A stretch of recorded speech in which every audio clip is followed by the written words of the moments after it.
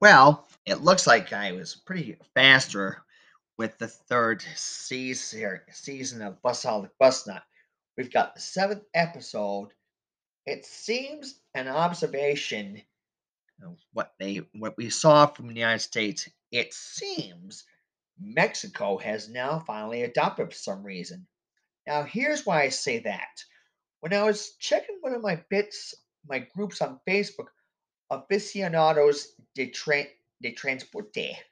Now, it seemed there was a bit about the mirrors or the mirrors in Mexico and a little bit of thing. You see, in Mexico, they have what we classify in America as lobster claw mirrors. You see, they're like a mirror which stretch out, but then the mirror kind of hits outward. And if you're not careful, bang, you knock your head into it. So it seems the technique they found from Bravo car when they have the H3 and X3 without the mirrors, but like special digital mirrors so you see what it is. It seems they're now using that, and it seems to be going on some of the coaches. The most ones I saw was on Irizar. See, some company out there is doing that.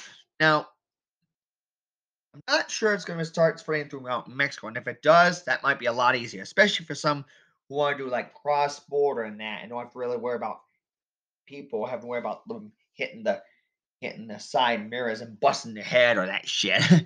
I mean, who wants that anyway? I mean, hey, that'll give you a real headache. Bang your head in it. Unless you're in the head banging, like a metal thing. Now I know what I can say, yo ass. Well, I tell you something else. It seems also, I've just also seen now, there might be crews that are kind of updating their equipment in that. It seems a crew that was doing some cross border called Autobuses EAMI tours, which was doing from Mexico to the States. It seems recently they got some new Marco Polo buses, and I'm not sure how the newer ones like the BNA Travel, which had some of that anyway, which is like the 40 something feeders. I don't know.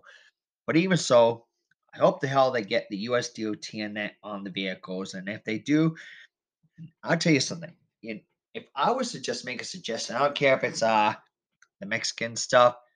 If you can manage make them so they can have like ADA stuff and that, especially for our passengers up in America and that, especially when they head down south of the border, it might be helpful for both countries to have that. I mean, really, really, in my book, I mean, a hell of a lot easier and a lot less stress, even for like Canada too, in case of that as well. Really is sometimes. I mean, makes it a lot easier and such.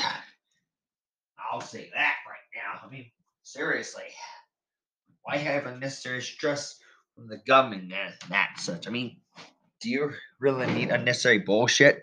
I don't think so. I mean, if you have all your ducks in a row and all set, and everything's all set in that, including your electronic toll readers and all that stuff, insurance and that, makes it all easier for all parties. And I'll tell you something. I have a feeling some of the bus traveling, even from US to Mexico and US to Canada, is going to come back heavy big time. And I'm going to give you people some other bits too. If you see crews from other things, don't be surprised. I mean, even like other places, I mean, like from places you wouldn't expect, and even like other regions and such. Keep your eyes open and such. I mean, because like I said, sometimes you keep not so, you get surprised and get schooled. That's why I always say never say never, because when you do, you set yourself up major. Then you make yourself an ass of yourself. Remember that. Real talk. See ya.